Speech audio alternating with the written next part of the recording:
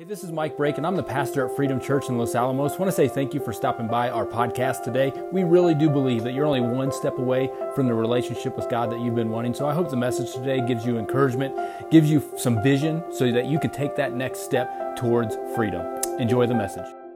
We are continuing a series. We're going to be in week 2 this week of a series called Love Los Alamos. And in this series, we're wanting to be a part of a bigger story, something in 2019 that's just bigger than you and I, something that gets us outside of ourselves, looking to the people around us, because just as we sang, God is recklessly in love with you. He is in love with Los Alamos. It's why He came. For God so loved the world that He gave His one and only Son, because He wants a relationship with you and I. And so in this series and talking about, people are excited. They're like, hey, love Los Alamos. I like that. Are we going to do some type of an event? Like, is there like something that we're going to do? Maybe, but really the event happens tomorrow when you go to work. Like, this is a series that's more targeted towards not so much an event-based thing, like let's go do something, have a lot of people show up, kind of pat ourselves on the back, good job, and then we go on our way. No, I'm really after the heart. Like, my heart being after God's heart. And when we are open to what God is doing in our lives and around us, you're not going to have an event. You're going to have a movement in that. And that's what I'm about. That's the bigger picture of Love Los Alamos, is God's doing something in our lives. I want to see it. God's doing something in Los Alamos. I want to be a part of it. I want to follow where that is and get on board with that. And so with that idea, we have this verse that Jesus, whose heart is, when He is God, big G, He gives us a glimpse of God's heart throughout His life. But as He gets ready to leave His disciples, to leave earth, to ascend into heaven, where He is today, He gives them some parting words. In Acts chapter 1, capture those. In Acts chapter 1, verse 8 is the one that we're kind of, is like the theme driving verse for this series, but as well as just for this church, because it captures this. It says, but you will receive, Jesus is talking, He says, but you will receive, say this next word with me, power, when the Holy Spirit comes on you. He's like, I'm leaving, but my Spirit is going to be inside of you. And He says, you will be my witnesses, in Jerusalem and in Judea and Samaria and to the ends of the earth. He says, hey, you want to see God work in your life? You want to see the power of God show up in your life? It's going to involve you being my witness. Think about it like we talked about last week, on a witness on a trial. Like, they're going to tell things that they see, tell about things that they've heard. And they're going to share those things. And that's what we are to do as Christians. Our mission is to tell what we've seen and heard. And we talked about last week where one of those places was Samaria. Jews and Samaritans did not get along. And we looked at where Jesus set the example in John chapter 4. And He met a Samaritan woman at the well. And He loved on her, and it changed an entire region. And so today what I want to pick up on is the who. Because Jesus was telling this to a group of people, the original disciples. And you can imagine this group, they had spent their life with Jesus. They just saw some amazing things, but now He's leaving. There's a group of about 120 of them, Acts chapter 1 says, about 120. Not that many. They have no worldly resources. They have no worldly authority. No worldly territory. And here's Jesus, the Lord, the Master, saying, hey, you have a worldly mission. You have a mission to go change the world. Imagine a lonely spot that would be. Because now they can see Jesus, they can touch Him, they can hear Him. And they're going to have to trade the seen to now walk by faith for the unseen, with the Holy Spirit coming and guiding their lives. So they follow His command. Acts chapter 2, Holy Spirit comes in and they get an opportunity. You can read it in Acts chapter 2. I encourage you to get your Bible and read it this week. There's people all around. The opportunity for them to tell and be a witness is there. So Peter, Jesus' best friend, stands up. He addresses the crowd. He preaches the sermon. And Scripture says that 3,000 people that day said, you know what? I need to follow Jesus. I've been following other things, and Jesus is the Lord of my life. And they give their life to Christ that day. That's where I want to pick up today. It's in Acts chapter 2. And this thing called the church is birthed. This thing called the church takes off. 3,000 got saved, and it says they were baptized. And 3,000 people were added to them that day. For some of you, you're like, what's baptism? It's a good question. It's typically your next step in your relationship with Christ after you get saved. I know there's a lot of different beliefs. For us, we just believe it's a symbol. Like I'm wearing a wedding ring. All right, this wasn't the transaction that said once this was on, I'm married. No, we had a wedding ceremony and now we got married. This here is just a symbol to the world that says I'm taken. I'm married. And we believe baptism doesn't save you. When you look at Scripture, we just see it's a symbol. It says that I'm identifying as a Christ follower. I'm already saved, but I'm going to live for Him now. So when you get baptized, you're just announcing to the world that that's who I'm going to follow for the rest of my life. Some of you might be in here today. You say, I'm saved, but I've never been baptized. If you want to talk about that, you can come and talk to me. We would love to celebrate that next step with you. It says 3,000 got saved and they were baptized. All the believers, say this next word with me. All the believers devoted themselves to the apostles' teaching. They were in on this thing. And to the fellowship and to sharing in meals. Thank you, Jesus, that they loved meals back then. I mean, it was like the invention of the potluck started right there. Including the Lord's Supper and also to prayer. A deep sense of awe came over them all, and the apostles performed many miraculous signs and wonders. And all the believers, they met together in one place. They shared everything they had. Wow, look at this. They sold their property and possessions, and they shared the money with those in need. They worshiped together at the temple each day, met in homes for the Lord's Supper, and they shared meals with great joy and generosity, all the while praising God and enjoying the goodwill of all the people. And each day, the Lord added to their fellowship those who were being saved. If you read this, you look at it and you're like, it's the birth of the perfect church. The church starts and it's like, woohoo, this is great. It's like rainbows and unicorns and gumdrops, and everybody is really happy here, and they're growing and they're sharing, and it's all wonderful. And then we think about, well, when I went to church, where was that? Because that's not my experience with church. I don't know what your experience with church is, but for a lot of us, we grew up and we're like, man, there was a bunch of rules that were there. The teaching, if it wasn't boring, was irrelevant. Like it didn't make any sense, and I didn't understand it, and it didn't really apply to my life. And then there was the fighting. Like, I don't know if you ever have ever seen like a deacon cuss at another deacon. It's pretty awesome if you ever see it. But like, they're fighting about music. They're fighting about carpet. They're fighting about Bible translations. Like, what? Like, this is not my experience. So what's the difference here? What's going on here with this first church, and they're growing, and what have grown up with and seen, or maybe you've heard about it, I don't know. Well, listen, one, they were aligned with the heart of God. They loved God, and they centered their life on His purposes. Notice what they devoted themselves to. The apostles' teaching. What were they teaching?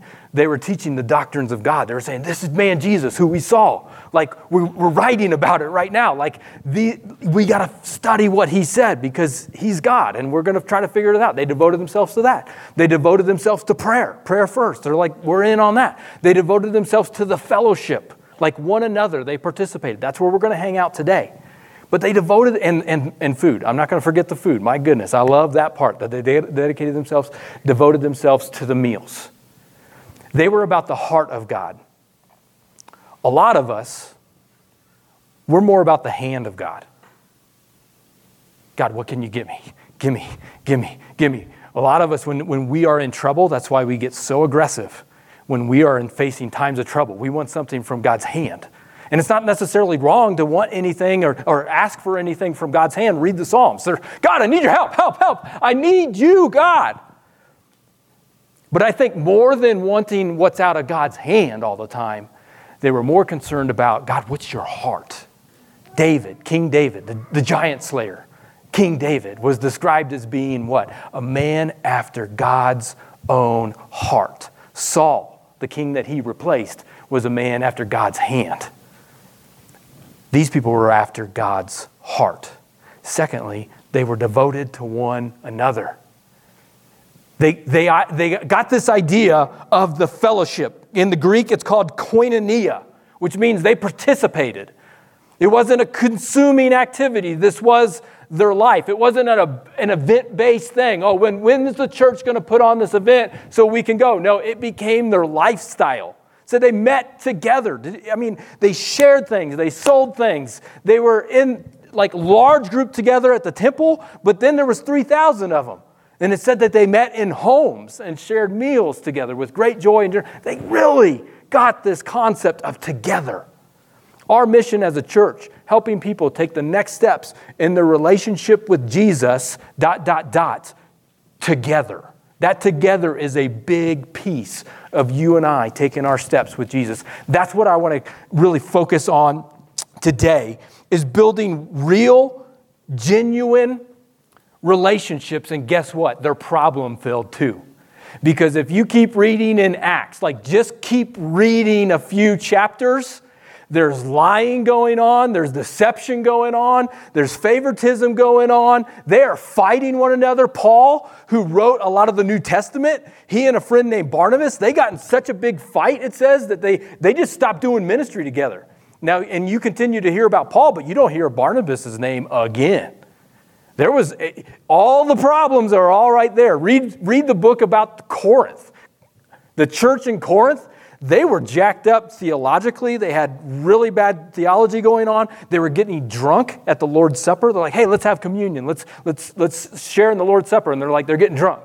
There was one dude there that was sleeping with his stepmom. Like, it was crazy, jacked up, that was going on in some of these churches. Yet, they changed the world.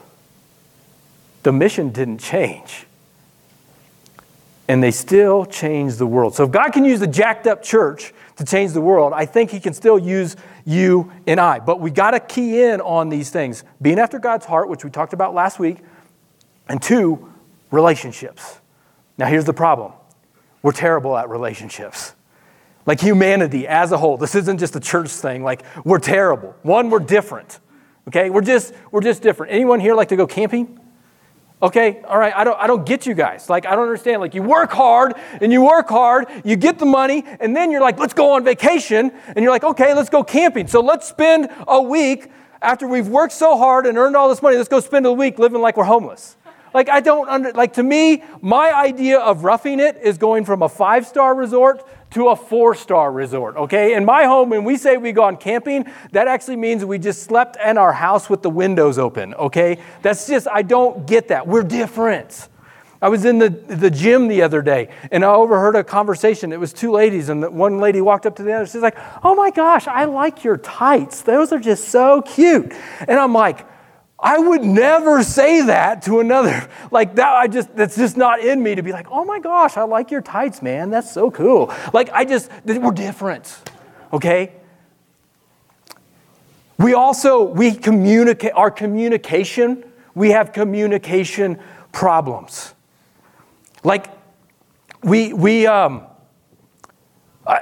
guys, have you ever been with your woman and you're going into maybe to an event or something like that, or a place, and you walk in and all of a sudden you see the other woman that you know your girl and that girl, they do not get along whatsoever, and they're about ready to cross paths, and you're like, I have got to find the exits. Like you're like, if I can like military crawl under this table and maybe shimmy up that pole, I can maybe get out the window because the collateral damage, I don't want any part of what's about to go down. And then it's inevitable. Like you're closing your eyes, you're like, I don't know, and they're going to meet. And then they meet and they're like, oh, hey girl, hey, I just love your hair. It's so amazing and good. And you're looking at them like, what is that is happening? She comes back and you're like, I thought you hated her. What was that? And she's like, oh, I know. Didn't you see what she was wearing? I can't believe she would just go out there in public and and you're like, what? Okay, good. You're laughing because it's like communication problems. Guys, we're no better. Like to be able to express a feeling, like we're processing, right? But meanwhile, in our processing, it's like dead silence, which means everyone in your house is trying to interpret what you're thinking. And it is like your carpet is lined with eggshell carpet all around your house because we don't know if you're going to explode one minute or we just don't know what you're going to get. Communication problems. We struggle with communication. We struggle with stimulus response. She comes into the living room. It's cold in here. What do you mean it's cold in here? It's set to 70 degrees. Well, why are you talking to me like that? Why are you acting like that? Why are you acting like that? You're crazy, and we just go back and forth. The crazy of stimulus response. Road rage? Anybody? I mean, how in the world can a woman or a lady who's like 70 years old, who forgets to turn on her blinker, spark so much rage inside of me? Like to spark so much like thoughts and spew out words that I can't repeat. Like what is that in me that responds to that type of stimulus? So many of us, we have relational issues because that's a horrible way to live our lives is stimulus response. Some of us, we are still responding with bitterness from something that someone did to us 3 years ago, or 3 months ago, or 3 days ago. Stimulus response. That's how a lot of us, we struggle in our relationships. And we also follow failed formulas. If I just find the right person, right? If I could just find the right person, then everything would be all right. If I could just find the right person, fall in love with the right person, put all my hopes and dreams into the right person, then everything's just going to work out. And the married people are like, that's not working out too well. Well, maybe I'm not looking for, that's a failed formula. Maybe I'm not looking for the right person. Maybe I'm just looking for love. Or maybe you could replace that with, I'm just looking for pleasure. I'm just looking for happiness in my life. And that gets us to last week where we had the ladder.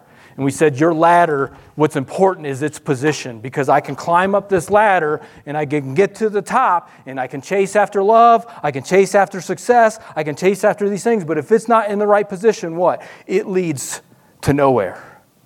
And so I'll say, well, I just want love. And we've defined love as a feeling. And when the feeling is gone, we'll go find another ladder. And we'll go from ladder to ladder to ladder. That's a failed formula. And then we take our differences, we take our stimulus response, we take our communication problems, we take our failed formulas, and we bring all of that into the church. And then we got a big giant mess. And the problem is when we live like this, when we live with the stimulus response, eventually, you will blame other people for your issues that you never resolved yourself. And so we'll bring that into the church. We'll see that it's jacked up and we'll say, well, that church really screwed me up. That church really burned me. That church really... And then we'll take it to another level and say, well, God, if that is your church, that's your bride, that's what you're investing in. If that's a representation of you, then I want no part of that, God. And then we'll blame God for these things. We have struggles with relationships. Can I tell you, despite the mess, Jesus has a different formula for us.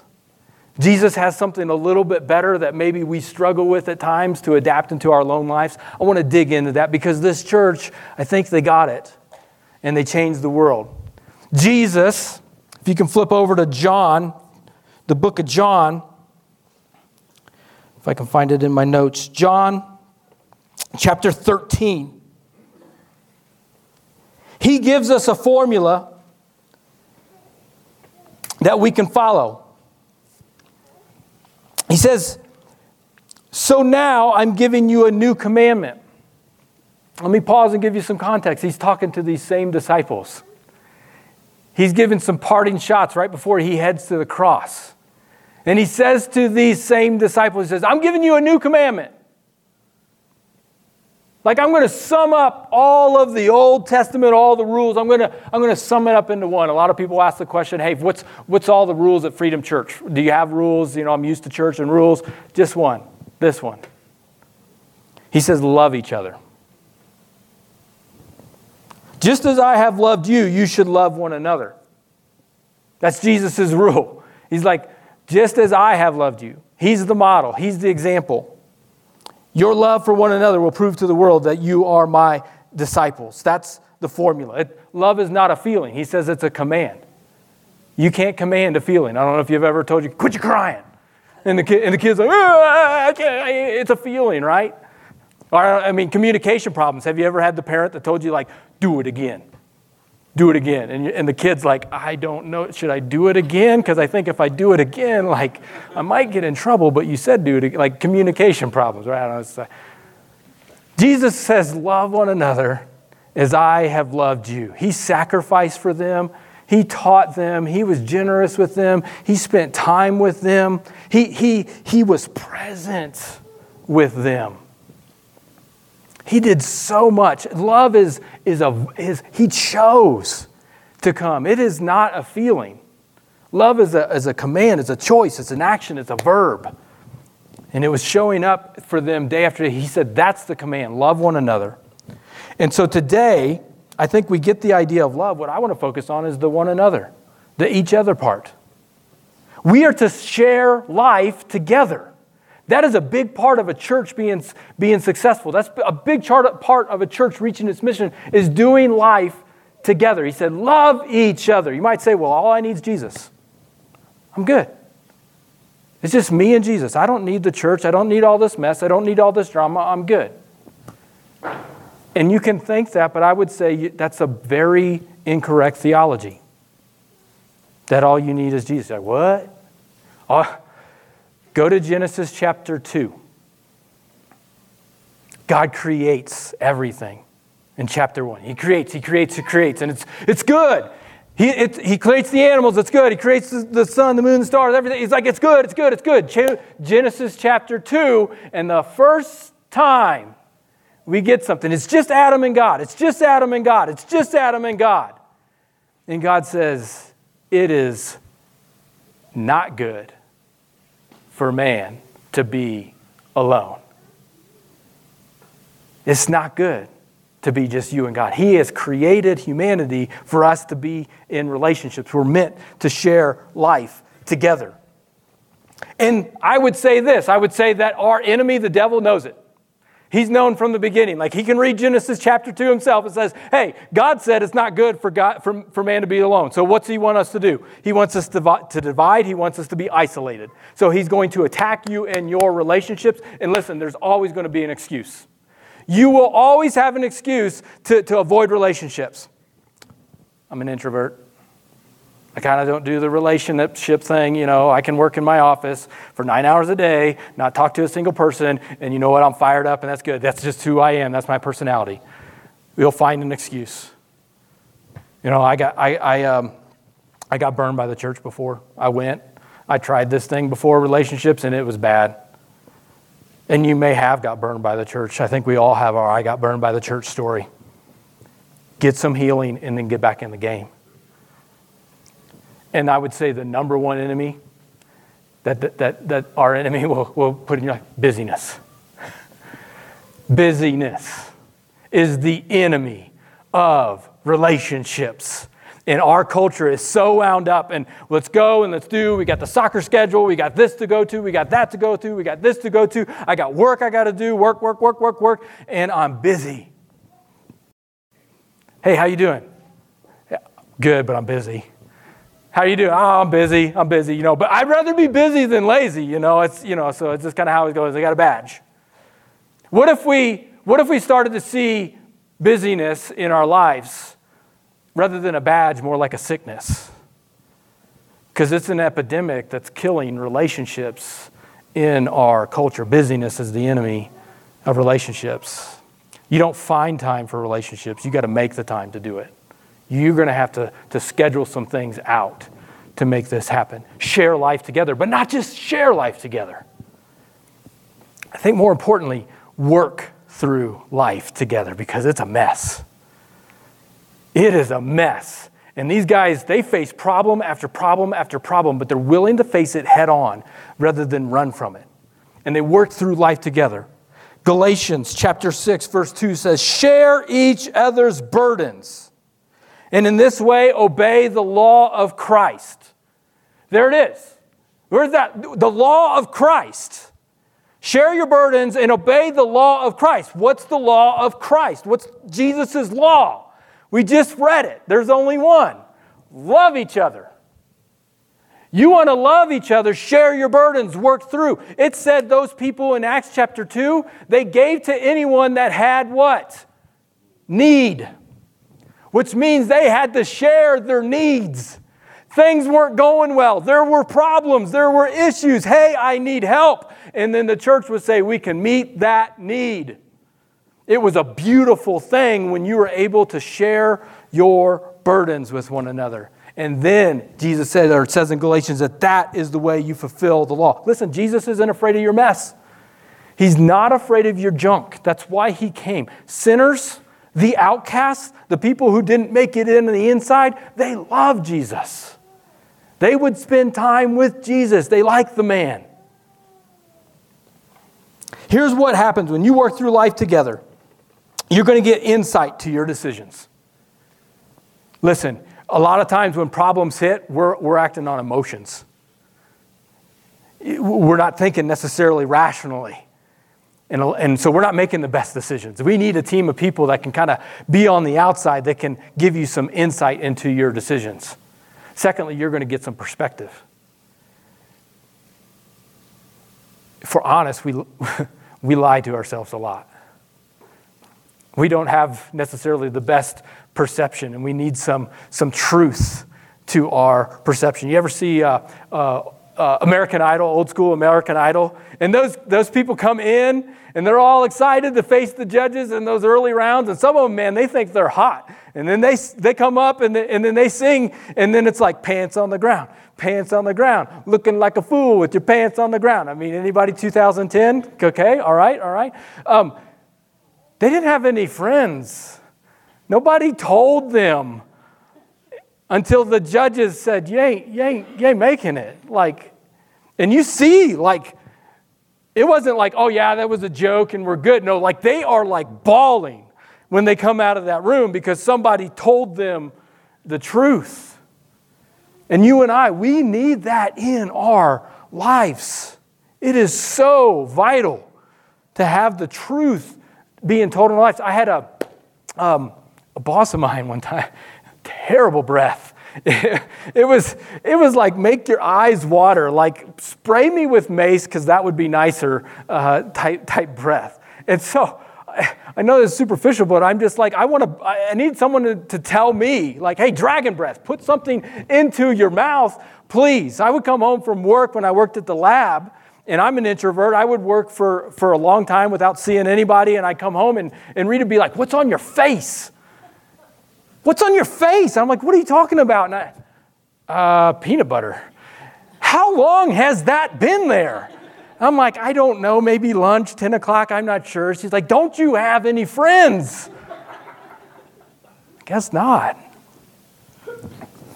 We need some perspective in our lives. Surface level friends Surface level friends will tell you what you want to hear. And I need someone who loves me more than they love the relationship. Proverbs 27:6 says, wounds from a friend are better than kisses from an enemy.